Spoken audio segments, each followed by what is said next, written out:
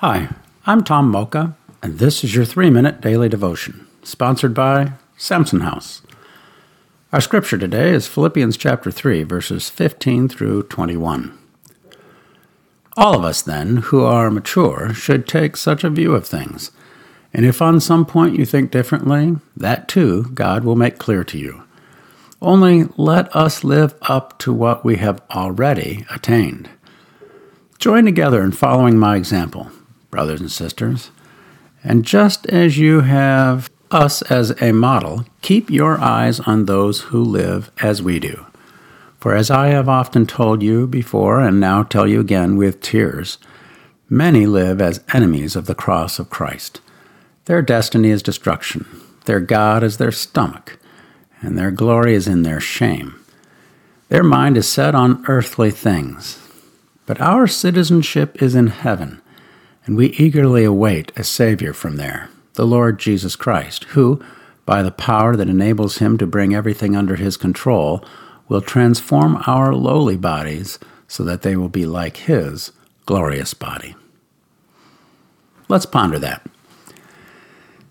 It's a done deal. Our salvation is not something we accomplished. Jesus accomplished it for us on the cross. It is ours through faith in him. We have but to live in sync with that reality.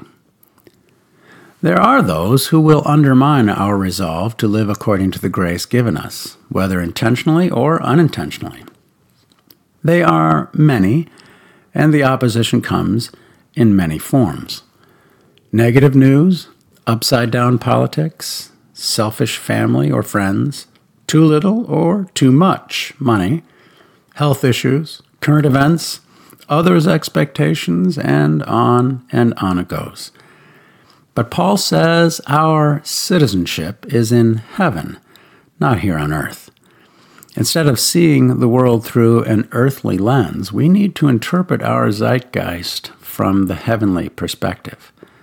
In addition to what would Jesus do, maybe we should be thinking, what would Jesus see as we go about our daily lives?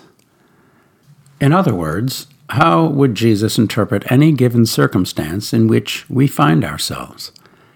As we read the news, what would Jesus think? As we sit in traffic, what would Jesus be thinking?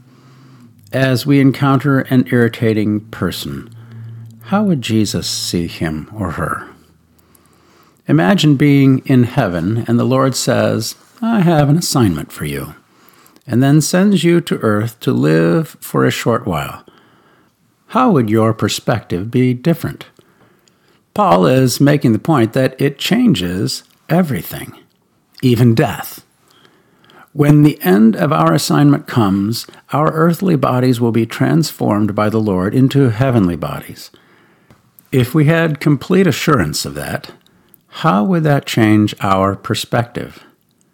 I'm thinking I'd be more patient, more confident, and bold, and, no doubt, more loving.